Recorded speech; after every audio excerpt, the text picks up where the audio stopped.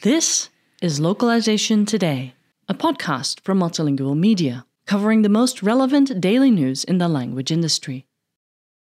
On Friday, June 23rd, the Illinois State Board of Education, ISBE, and the Board of Education of the City of Chicago agreed to a settlement with a group of parents who filed a federal lawsuit after being denied interpreting and translation services.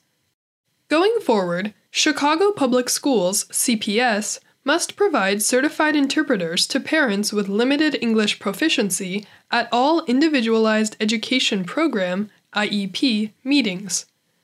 Parents can also request the interpreter not be a member of the IEP team, which is made up of teachers, administrators, and other school personnel.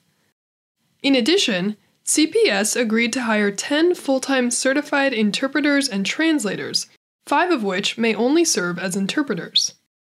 Approximately 21,000 students attending the Chicago public school system live in a household where English is not the native language. The board has agreed to propose regulations that ensure schools hire qualified interpreters who have completed a certification program.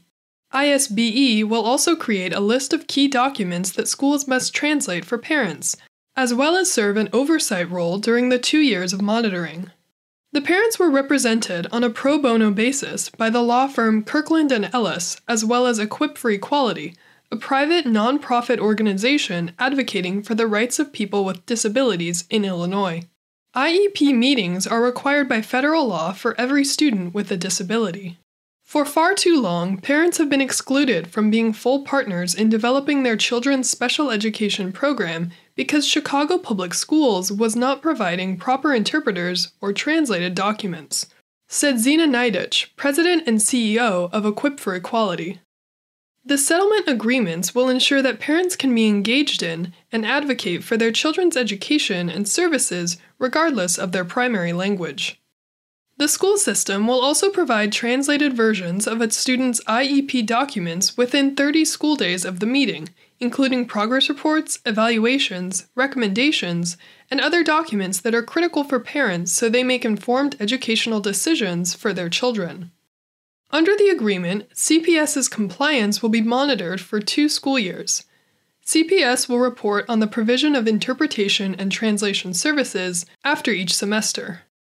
Olga Pribble, VP of Equip for Equality's Special Ed Rights Clinic, added, "Imagine going to a meeting with a group of people you can't understand and being given legal documents that you can't read.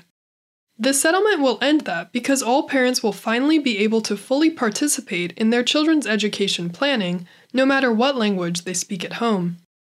Pribble was first alerted to the issue when a parent called the legal advocacy group for advice after their 7th grader with autism was removed from school.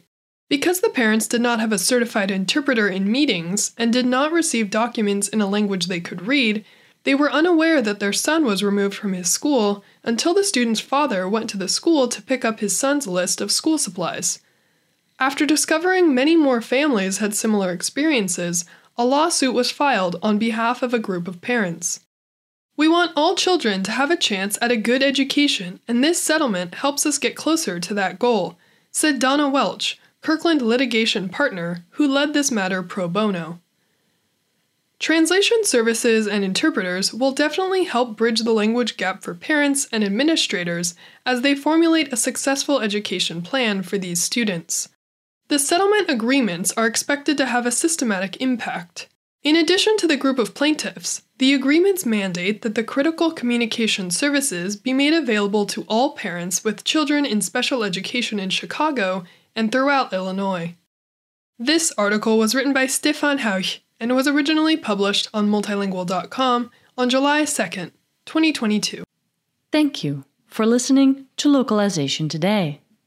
To subscribe to Multilingual magazine, go to multilingual.com/subscribe.